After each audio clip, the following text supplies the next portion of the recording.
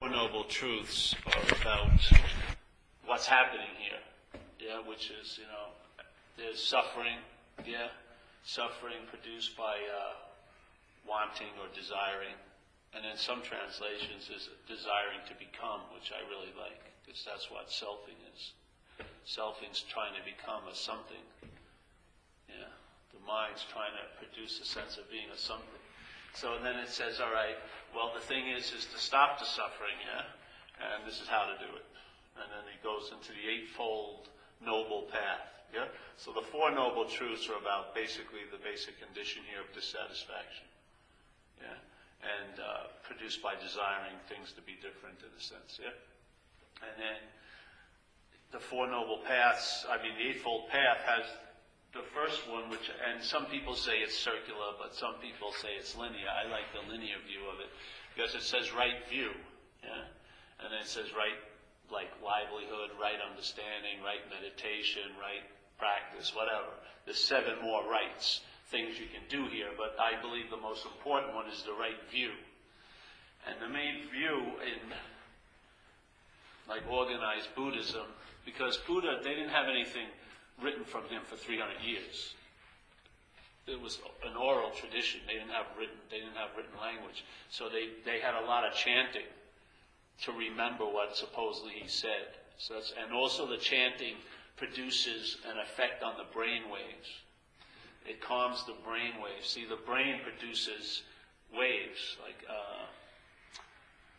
there's delta, theta, and alpha. Alpha is like an alert sense of state.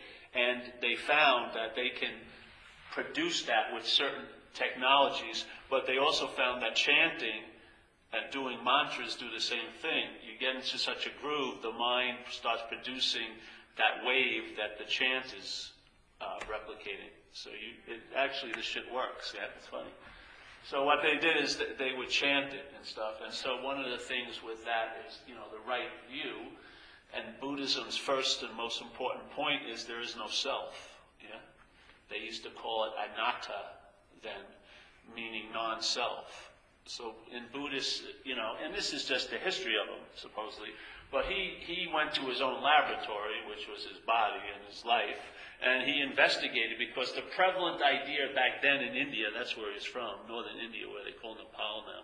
You weren't expecting a little history. I could be way off, but this is my understanding. But it's from Nepal area now. And so and at that time, the prevalent idea was there was an eternal soul, that transmigrated from body to body in this whole process to get to perfection, by living through the body and going through purification like that. And that was the prevalent idea. So he was there at that time, and yet he investigated. He went to the best masters, and he didn't find anything they were teaching to be that satisfying.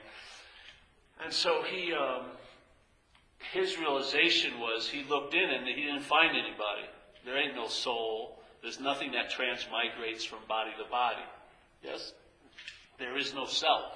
And the sense of self could be the feeling of being a long-lasting, independent, separate entity, usually identified as a body, being a body.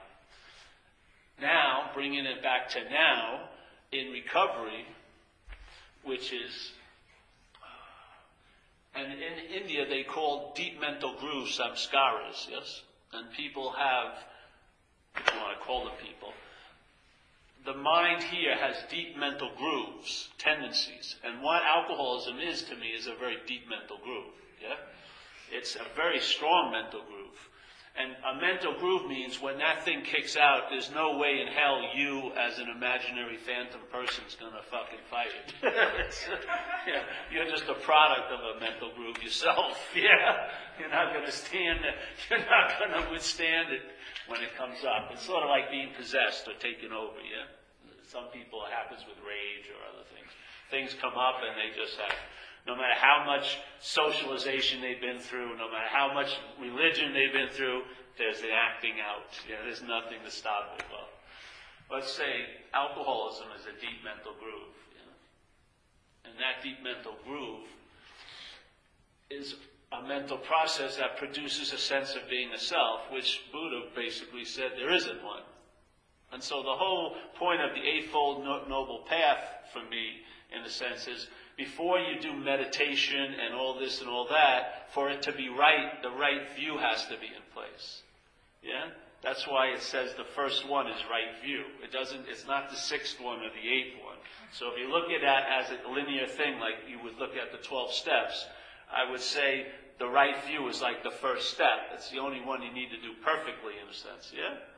So the right view, because that will infuse when you do meditation to cause it to be the right kind of meditation, because there won't be a sense of you doing the meditation, which is, that's the juice, yeah? So, if there is no self, then when anything's being done, there's a sense of the doing of it, but there's not an interpretation of there's a you doing it, yeah? Doing is happening, like Lord Buddha said, events happen and deeds are done, but there's no individual doer thereof, yeah?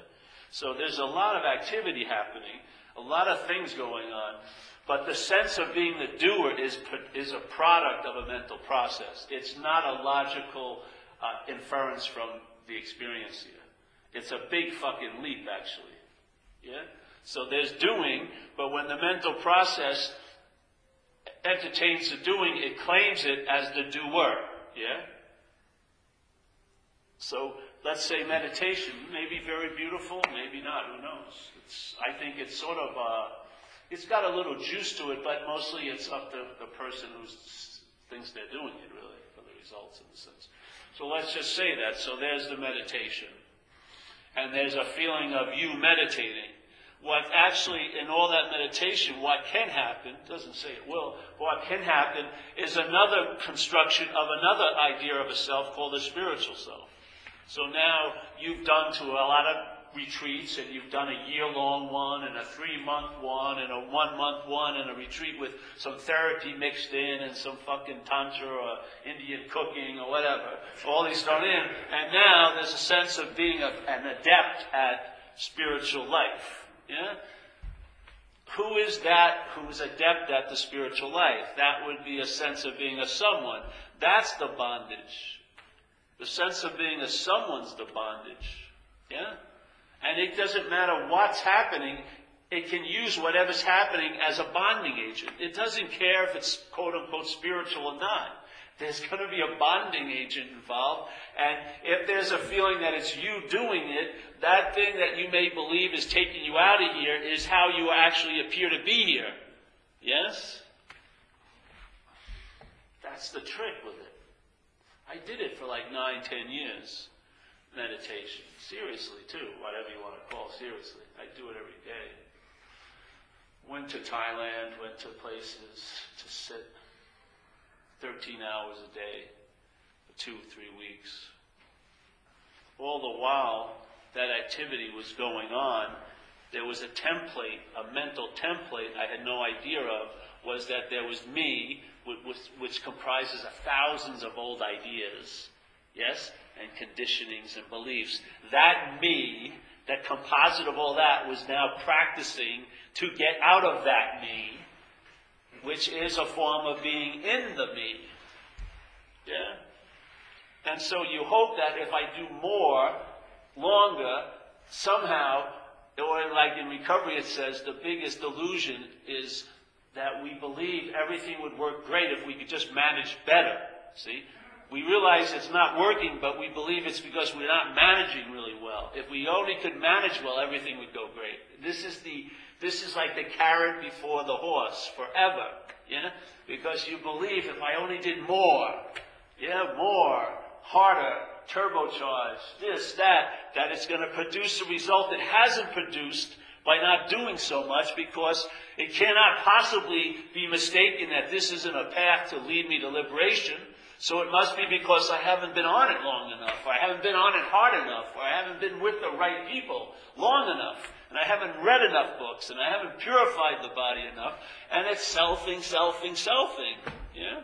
All the reflection of the activity isn't on the open space of infinite grace, let's say, but on you, standing in front of the open space of infinite grace. You know what I mean? It's like everything that's happening is used like one of those suntan reflectors. You know what I mean? Reflecting, everything gets reflected back as you. Oh yes, I'm basking in my own glory. And it can be shitty as hell. That's still glory to it. It doesn't have anything to do that it's great. And it's, and that's the glory. It's bad. The bad is just a strong reflection as the good to the mind, yeah?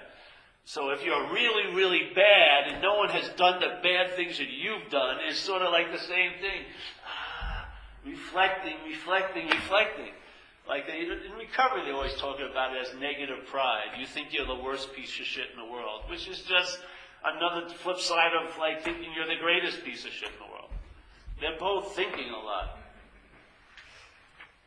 Yeah. So, right view. Maybe he was onto something. Maybe you could say that the right view he was talking about was that there is no self. Yeah. And so let's say if what would happen if you'd entertain, instead of trying to be delivered to the other shore, with all the different rafts that are available here, maybe you'd realize that the shore you're on is basically the other shore. You know what I mean? You're the otherness of the shore, not the shore and the other shore. You are right there and then. Just as you seem to be, because you're not. Yeah? If you were that, it would need a huge urban renewal project to change your ass. The only solution is you're not that. It can't be that you are that, because then you haven't done enough, definitely. You better do one of my friends has done 100, maybe more now, about 135 10-day retreats in his life. 135 10-day retreats. That would be like 3,000. It would be like 8 years or something of his life. He's probably up to about 160 now. Yeah. 135 10-day retreats is a lot of 10-day retreats. What is that? How many? 135 times 7. What is that? 1,350, right? That's over 3 years.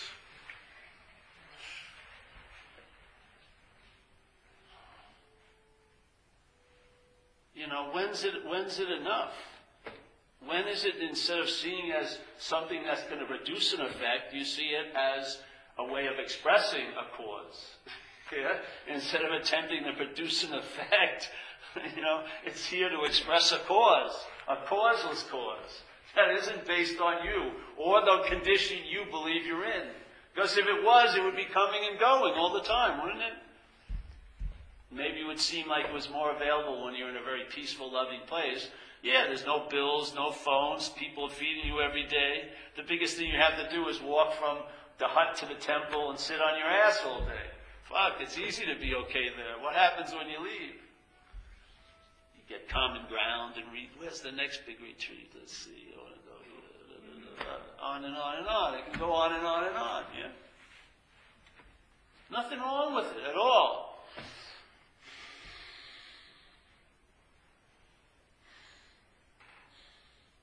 But isn't the drive that there is something wrong? Isn't there? There must be something that's not kosher to have such a motivating move towards, doing these aesthetic things. 14 hours a day sitting on your ass and walking quietly is not something. When I was 2 to 4 years old, I wasn't thinking of that as something to do. I wasn't thinking I actually needed to meditate. Maybe because there was like a state of meditation going on, awakeness. At that point, everything was okay. There was no drive to have anything different, was there? I looked at my mother. I didn't judge her for her body or anything like that. I didn't walk around my house thinking my room was too small. I should have a bigger, my brother we shouldn't be sharing a room. Get him in there and, where's all my Gap clothes? Like that. None of that was coming up, yeah? There was a freedom that was expressing itself in that certain way.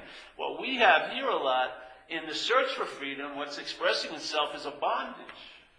A mental bondage, obviously. If you see that in most movements, when you're moving towards something, there's a moving away from something else in the dualistic frame of things, yeah? Most of us can recognize what we're moving towards, but maybe it's difficult to see where we're moving away from. And if you're running towards something really fast, you must be running away from something really fast. You're just taking the running away from something as running towards something.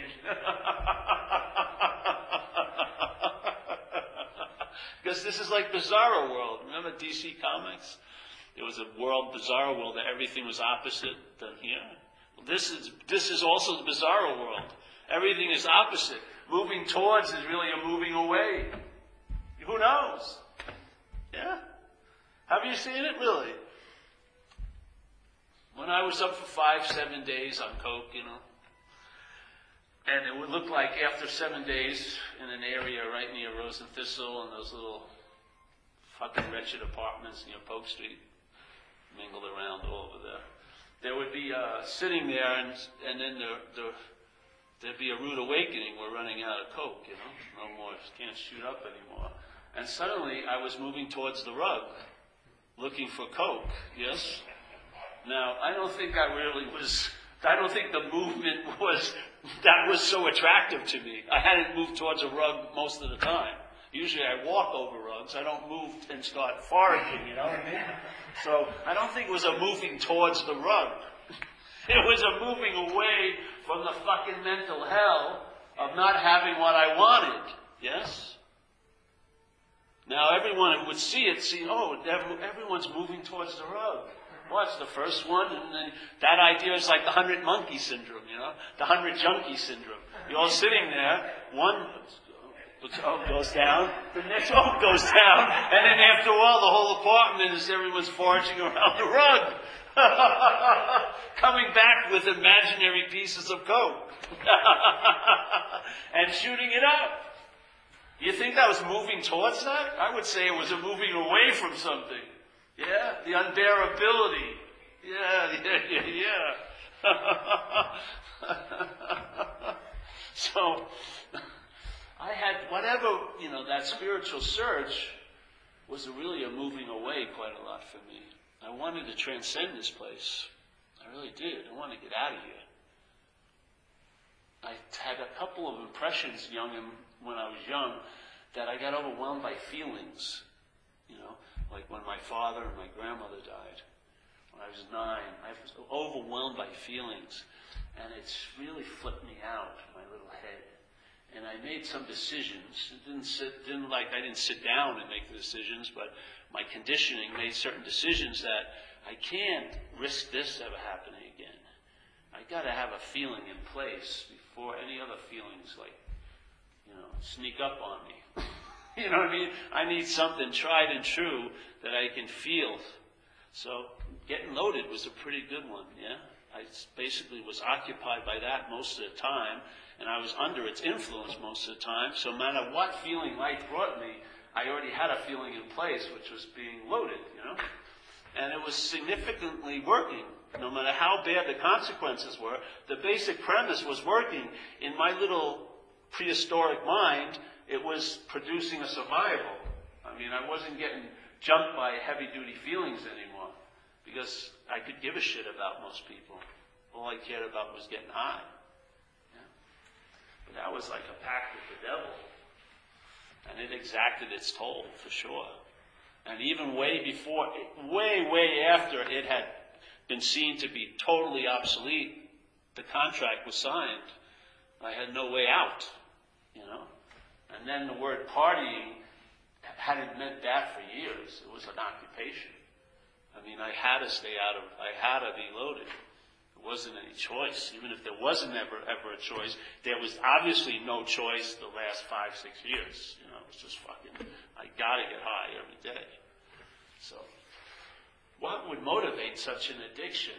Obviously, a really deep unbearability somewhere. Now, we're pretty civilized and socialized, so it's covered up quite a lot. But you can see it, it leaking out at times. Like when they have those big sale days at the end of the year and people stampeding through the doors of Best Buy. I mean, they'd run over their fucking mother if they had they're just I'm getting that plasma TV. I don't give a shit who's in the way. I mean, there's strong movement, yeah? Now, you would think that's another moving towards, but that state of what they're moving away from, that special day, is there every day. There's no sale day that's always there. Always running the show from the dark, yeah? There's no sale day for that. That's on all day, every day. Watch people. Watch their movements. Watch the seeking. Just because it's dressed well and drinking a nice long-stemmed glass of champagne or something, check the seeking out. Seek the drive. What could cause such seeking? Either an imaginary or a real unbearable state. Yes? I would say it's an imaginary state. But if you're identified with the center of it, it's as real can be. I mean, you cannot, even though it's a subjective hell, when someone's in it, it's fucking pretty heavy, you know. And coming out of addiction, I have empathy for that. People are cooking up there, and, you know, they can't present it to anyone else because it's not happening now. It's happening in the head. And yet, to them, it's as real can be. More real than most things, obviously, because it's overriding everything else that would seem to be real. Yeah, they're locked in their house, and they're just... I mean, I've met tons of them in recovery, you know. Well, so what could produce such effects? And wasn't producing those effects, let's say, when you were young? I don't know. I wasn't in an abusive situation. I wasn't in a fear-ridden place when I was a kid. I was in a typical lower middle-class family. It was pretty cool. It gave me. I was like a free-range kid, you know. It's just nothing. My father wasn't beating on me. My brother was. My father was, and stuff like that. So it was pretty, you know, open, pretty cool. What happened? What happened? What grew that caused a forgetfulness of all that? And then slowly but surely building up a huge tolerance to something that's totally intolerable. Really. You know, totally intolerable. Just because we're used to it doesn't mean it's intolerable. You have to realize here, as this little configuration, we're very adaptable, probably more so than the cockroaches, yeah, which are a pretty adaptable bug. We adapt to hell. And Noah, as an addict, I hit bottoms where we would call them a bottom, and I just moved in. I furnished it and invited people over. I just got used to almost what was unbelievably flipped out. And then I'd be evicted from that one, and I just maybe have a little ruffling of feathers, but I just flew into the next scoop. Got used to it. Shack where I live, everything like that. And I just didn't seem like it was going to be ever an end. I just seemed to be able to take an unbelievable level of fucking abuse in and out. You know?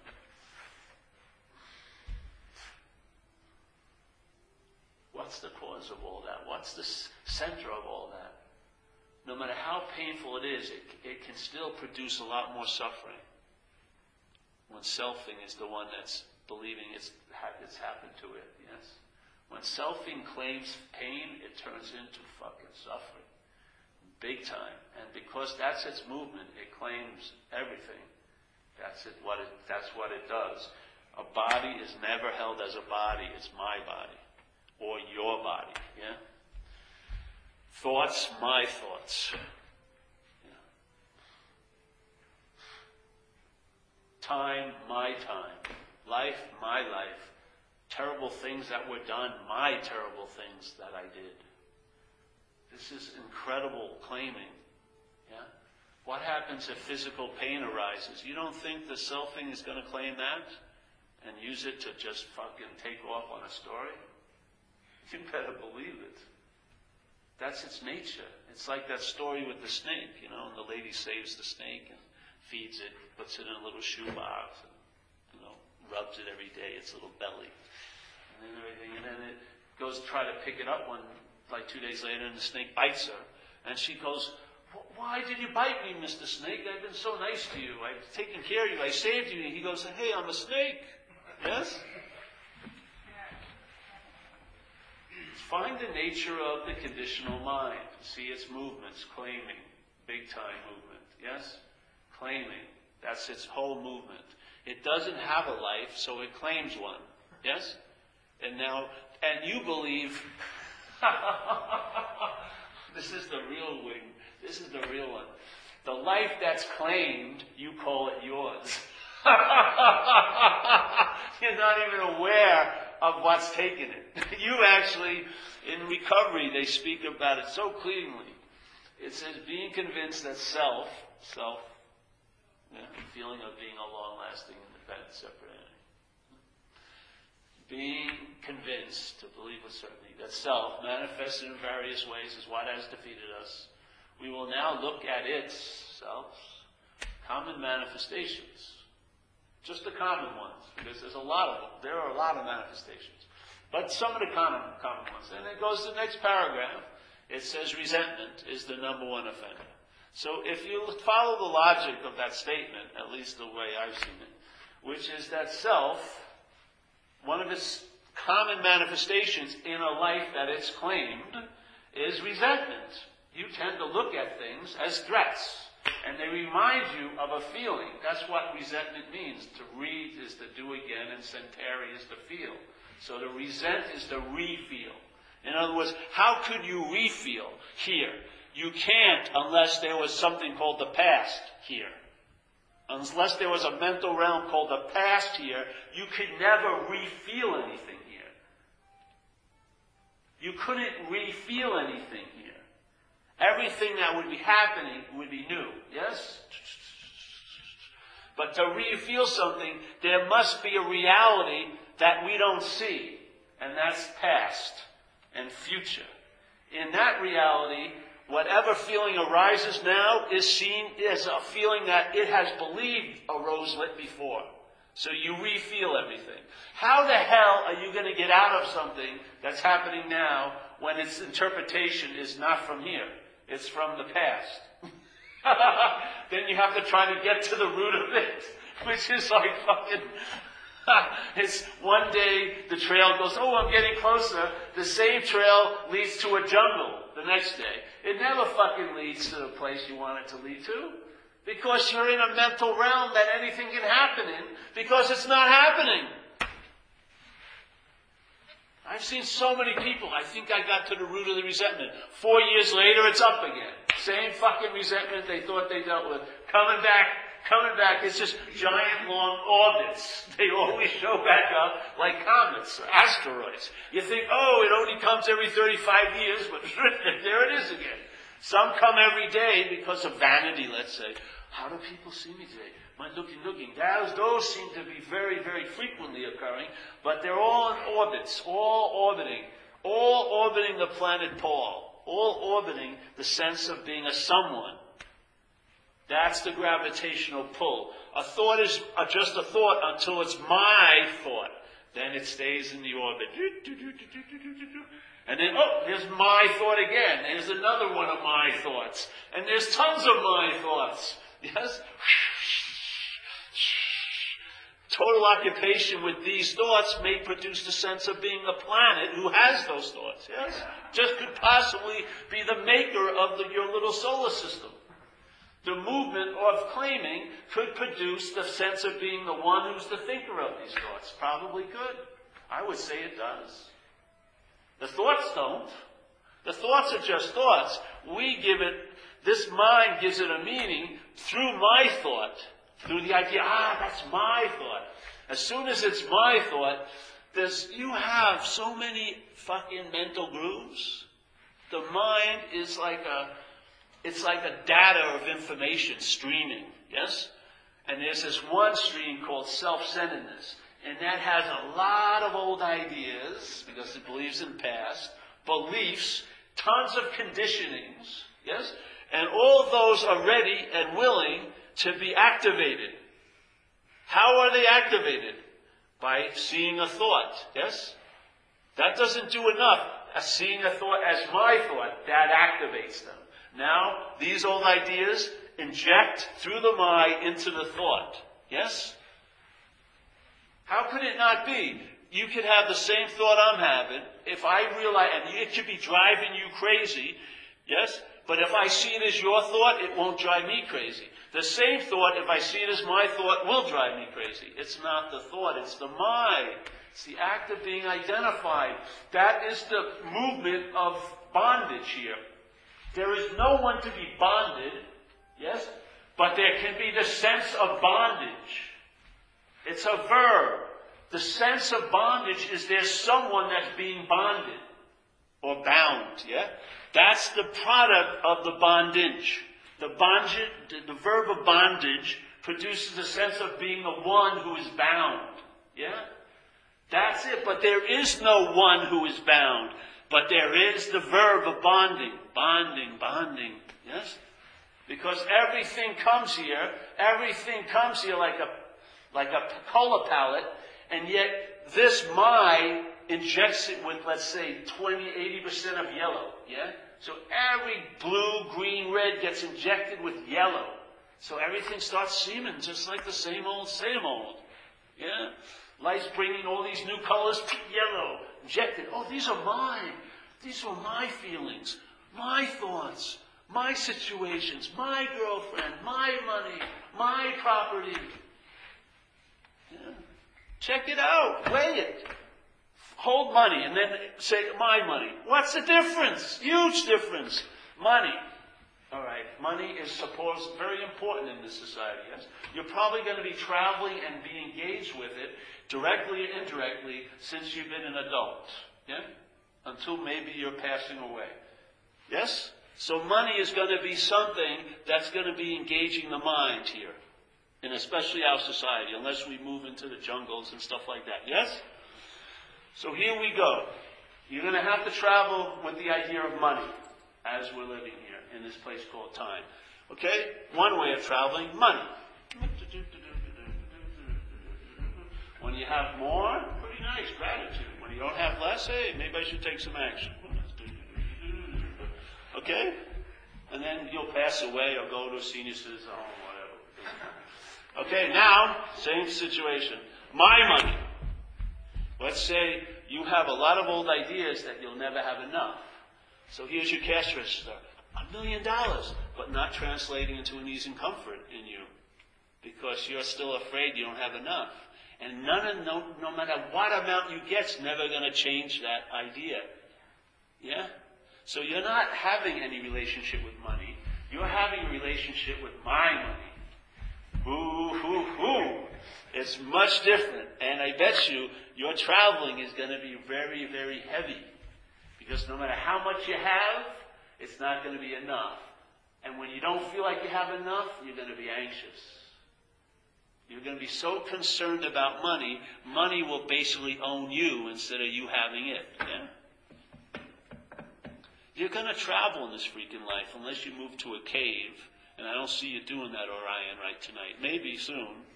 Yeah? But probably you're going to have to live here in this society a little longer, yes? We're going to have to travel through stuff that's sort of like flypaper, very sticky. You ever gotten stuck in bureaucracy here? I did. I used to get arrested a lot when I was young. And it went on for years. Court dates, getting urinalysis every month. My family trying to put me into like a mental hospital so keep me from going to jail. Oh, shit happened. All I wanted to do was get high. I got high once and the cops arrested me and then a bummer for years later on. Yeah? Traveling heavy as hell. Every day. So what would happen is, okay, sex, same thing, relationships, all these things that seem to be engaged here with, yes? We're going to be in relationships to animals, the environment, people, whatever. The rest of the time we're alive, pretty much, yeah? Relationship. You ever had a relationship with a girl who was really nice? You're having really a lot of fun, and then that one cursed day, it turns into my girlfriend, yes? Now, your idea of that woman and what's your business and what's her business changes dramatically. And then maybe you'll be up on stalking charges in a month or two, yeah? Because she'll be following her home, parking, see who's visiting her. I want to have like a calendar of what you do every day. Where did this come from? You were going to movies and frolicking around. Oh, yes, it was fun. Everything was great. Oh, this girl I'm seeing is fantastic. My girlfriend. Totally different. That's what happens when people get married. They mustn't have been insane all of them, and they got married, and then they woke up to the insanity. No, they seem to be really working it pretty good.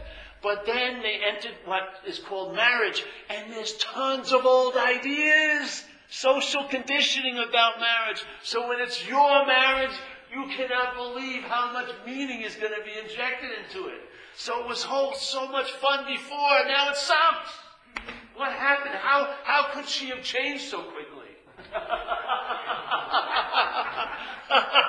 She's my wife instead of the girlfriend. Oh, a girlfriend I know. My wife, totally different. No more sex anymore. Bigger and better houses and country squires and kids and everything.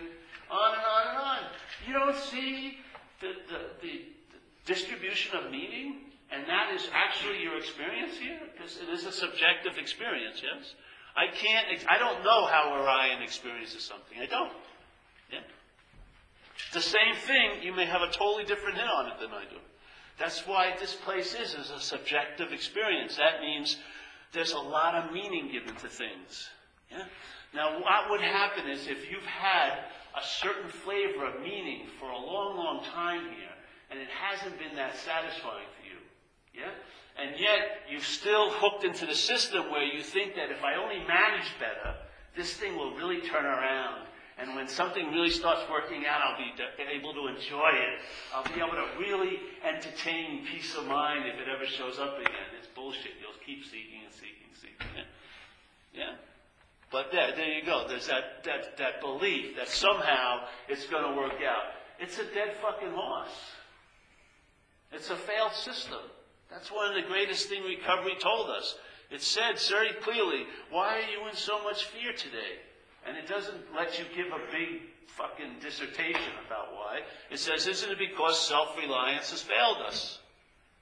So obviously, if self-reliance has failed us, it's not particularly only failing you. That would be very self-centered of you to think only that. It's maybe a failed system. It's just delivering what it does, which is instead of a product, it delivers rationalization why the product isn't here on time. Excuses, blaming others for stopping the product from translating into happiness for you. Right? These are all strategies of a failed system. Something that delivers the goods doesn't have to have an excuse, does it? If you had a deal, all right, the wood should be here at 3 o'clock tomorrow, and they arrive there, when the guy has you sign the paper, he's not giving you excuses why he's on time. You know what I mean? He's on time. He delivered the goods. And he doesn't have a rationalization why he couldn't deliver the goods today, because he delivered the goods. And he's not blaming everyone for why I'm on time. Yeah, because he's on time. You see? That system at that time was viable. It worked. A failed system thrives on excuses, rationalization, and blame. Isn't that what your head's quite like? Yes. It's always trying to explain why it's not okay now. Maybe because the captain is fucked. Maybe you got to fail the captain of the boat. Fire it. Maybe. No, I think we just need more crew members. A better sail. You know how many people have followed the same fucking failed system of hoping that, if we could only manage better, it would be great. No, it's a dead horse. Just get off.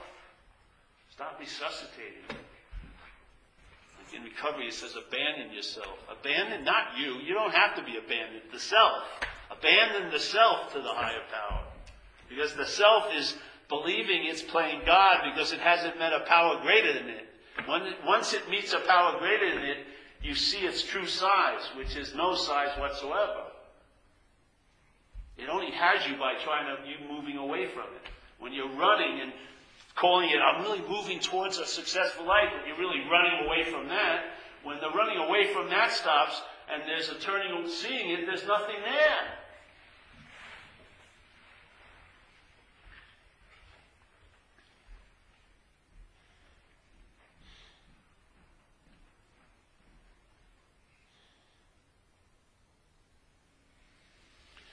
The mind comes out of that. It's like a glove it's in, seriously. Everything it touches, everything that's touched, it takes itself to be, it touches. It's like your mouthpiece, it's your translator, it's the narrator, it's the haver of the life. It's sort of beating you to the punch. Yeah? The conscious contact is always there at all times as long as you're alive. There's seeing, hearing, feeling, tasting, touching, even the sense of a breath moving. If you're not doing anything, it's still a sense. It's still an awareness, yes? There's still on-ness going on. But the head shows up later and claims it all. I'm the one who's laying here feeling the breath. Jesus Christ, it's just the feeling of breath. You know how liberating that is? Just to walk in a room instead of be walking in a room and all your attention is the mind thinking about, did anyone see me walk in the room? How do I look tonight? All this, on and on and on. What is it all about anyway? It's seeking something, isn't it? If you boiled it all down, it'd be seeking something, either approval, your own or someone else's. There's always seeking to try to fill an imaginary gap. It's a bottomless hole because it isn't a hole. No matter how much you get to put in, it never satiates it because there's no hole. It's the act of putting it in that produces the sense of a hole. Yeah? It's the act of constantly trying to get better that verifies your seeming state of not being okay. This invitation is like a couple of drops of gas in a carburetor that won't start. Yes? You put it in, you have the key, which you've been given, the right view. Yeah? You put a couple of drops of gas in, a live meeting, and then the carburetor catches, yes? You don't keep pouring gas in after that, do you? As soon as the engine starts, you usually stop pouring the gas in, because if you keep pouring the gas in, it will flood it. Yeah? The gas is sort of like, this invitation is like a catalyst. The chemistry is already in place. It just needs a catalyst to set the ignition, yes, of the chemicals to produce what it wants to produce, which is not a production, actually. It triggers off something, yeah? So this message, have you ever gotten a 50-page invitation? Gee, this invitation is a very short, precise, concise invitation or a message. I have on my voicemail only 30 seconds. If it takes longer than that, it's not a fucking message anymore. You know, if you're going to tell me, it's like 5 minutes of explaining, it's not a message. The message is, hey, Paul, I'll be there at 11:30. Call me if you're going to make it. Okay, there you go. I got the message. The message, why you need to be there, Paul. Because if you're not there, it's going to signify on and on. That's not a message. Yeah? So this is like something, it's like a catalyst. We present it. We have the space. I found it works. I've been doing it for years. I haven't been, but I've been engaged in this activity for many, many years, and it's verifiable in my own and other people's sensations and senses. I can sense it. So I have a total confidence in this catalyst. I have total confidence in the mind. Yeah? And then it's just a matter of freezing the desire to know and allowing the mind to take its pure, like another kind of posture, which is, I don't know. And then life is about finding out that's much more convincing than knowing anything. Because you'll never convince the head up here, because it's a binary system. I've seen people who are thoroughly convinced that they should never touch another drink, and then I see them the next day and they're loaded. Yet when you heard them share, it was unbelievable. The sense of the room, it was totally as authentic as an artificial place can get. But the ability to be convinced swings to being unconvinced. You don't want, this is not to be relied on. And if you're waiting for this to fucking get it, you're going to be waiting a long time. It's the maker of time. This is about bypassing that. I don't know. All right? If you don't know, you're totally in the position to find out. And when you find out it bypasses here, it bypasses even the heart, and it goes to the gut. Yeah? And there's an unspoken yes. And if you don't have the balls to finally feel like you're your own authority down here, you'll never fucking have it. There's got to be some point where something really registers and there's an aha that's not questioned and thrown into doubt and fucking gone over and shredded and fucking whatever you call when they do an anatomy thing, autopsy, and taking all the parts out. What does this mean? Give me a fucking break. Just go with it. See where it takes you. Find out. And then the verification won't be in books, because they'll come and go. Won't be in places, locations. Won't be with specific people and only those people. It will be like a free range availability. Wherever you are, the answer will be there. With no requirement necessary at all times. Yeah? You want to just get a sense of a pause. There it is. If you just a sense of pause, what St. Francis tried to help us save time by saying, what's looking is what you're looking for. What's really looking in a pause is what you're looking for. Because it ain't you in a pause that's looking. It's in all this fucking activity there seems to be a you looking. But in the pause, there's a really nice sample that it ain't you. That's what I'm looking for. So if selfing is a verb, that means it can be startled into stopping. So what is a pause is when the selfing stops and then something continues. When you stop, something continues. I'd say we're that something that continues. It doesn't start when you stop, and it doesn't stop when you start. It's always so, but it just becomes available to our attention when the selfing stops. Yeah? Let it occur. There'll be a syncing up. If the tentacles of your head, your little selfing head, don't get their little fucking grimy tentacles on it and try to figure it out and know it and I got it, if you can just sort of watch that, and I'm not that, so keep the little tentacles from claiming it. You'll be like an experiment of conviction going on as you're living life. You'll find out that at one point you only entertained, now you'll have found out about what you've entertained. The entertaining will continue on and on and on and on and on. When you're mad, when you're not mad, when you feel really peaceful, when you're fucking flipped out, it doesn't matter. All those are mental states being produced by stimuli and conditioning. But you're not that. Why be beholden to the, let's say, the self's or the parasite's expressions? Why do you want to keep claiming them to be yours and writing fucking stories about them and passing them on to other people and trying to get their help, which is all just like polishing your own handcuffs? At least get the right view before you go into all your other activities. Get the right view. If you're not that, then those expressions of it are not yours. Yeah? If you're not self, then the expressions of self cannot be yours. Why is it that every time an expression of self is noticed, they're called mine?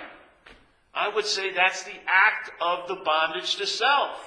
That's called the act of being identified with the self's expressions. These are my resentments and my fears and my harming other people. My. How do you expect to get free with the application of the problem? So we sit around talking about the solution, but while we're talking about the solution, the problem is like knitting its little web. It's incredible. Everything. Oh, I've really learned that this fear I never knew was mine. I found a deeper fear. Jesus Christ. That's why they used to say ignorance is bliss. I'm telling you, self-knowledge will drive you fucking crazy. It will avail you nothing. You learn more and more. There's deeper little layers of mental anxieties and fears. And each one that's discovered, you'll put the flag of selfing in it. My fear. I didn't know. This fear I found out, this deep fear of mine, has been the phantom eclipsing every sunny day of my whole life. Fucking incredible. There it was, you saw the selfing and you put a flag in it. Mine! That's the act of being identified. You can't beat it. So, you see that one? Am I that crazy? I hope this got across. You discover something about quote-unquote you. Yes? You're getting closer to the authentic self, but there's this like giant membrane of anxiety and all this, and that's the one you really have to say is yours. That's the, every time you find a deeper level of the expression of self, there's still the claiming. Another flag is stuck in there.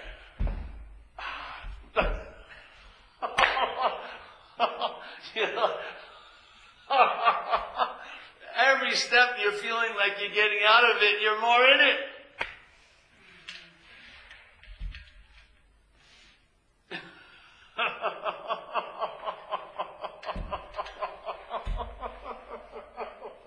I'm getting close to the core.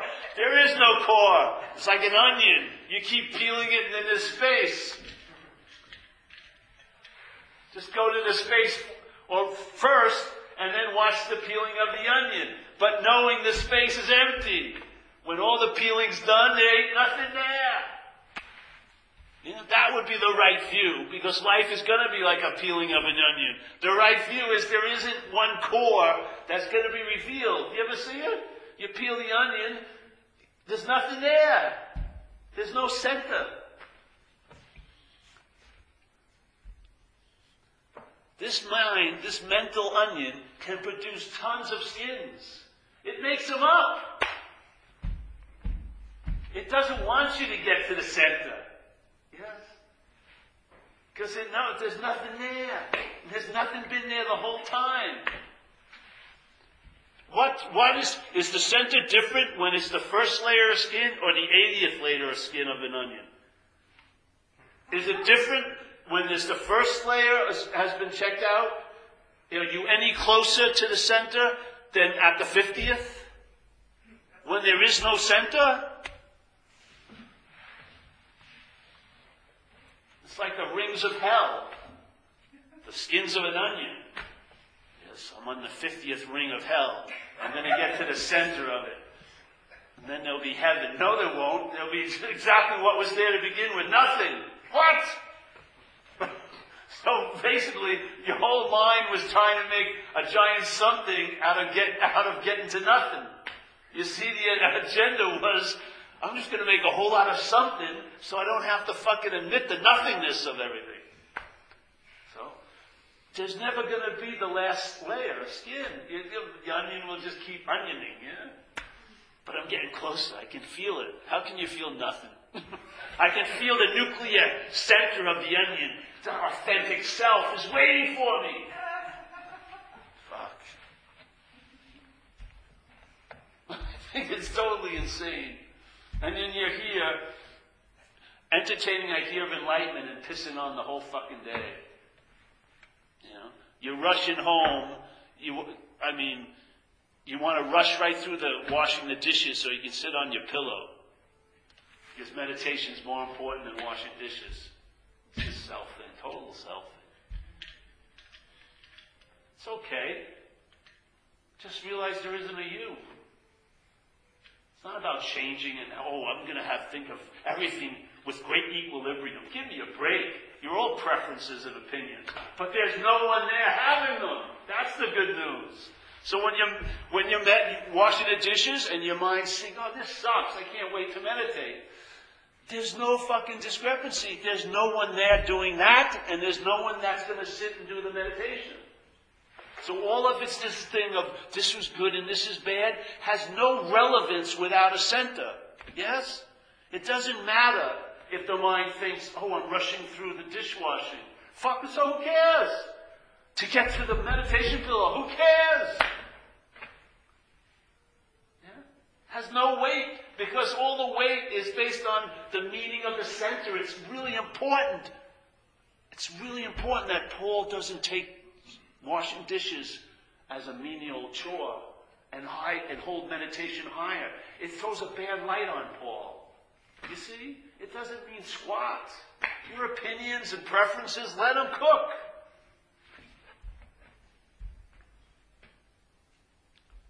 We're all working on the wrong... We're working on the manifestation and not even sensing. As if we get the manifestation right, we'll see what's really happening.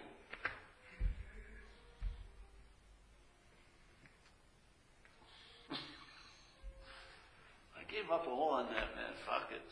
I'm an uncouth, inappropriate, relentless joker. I'll drive people insane, irritate the hell out of them.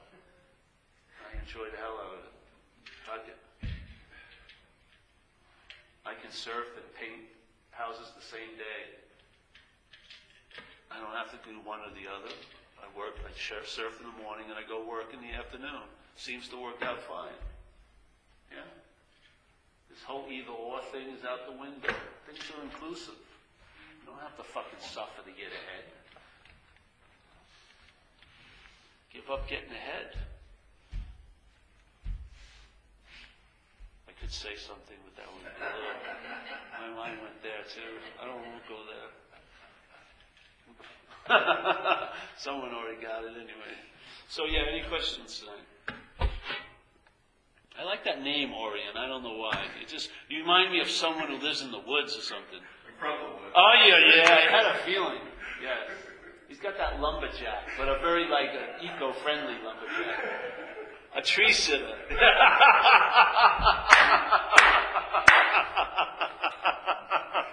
Organic socks. There you go. I got him.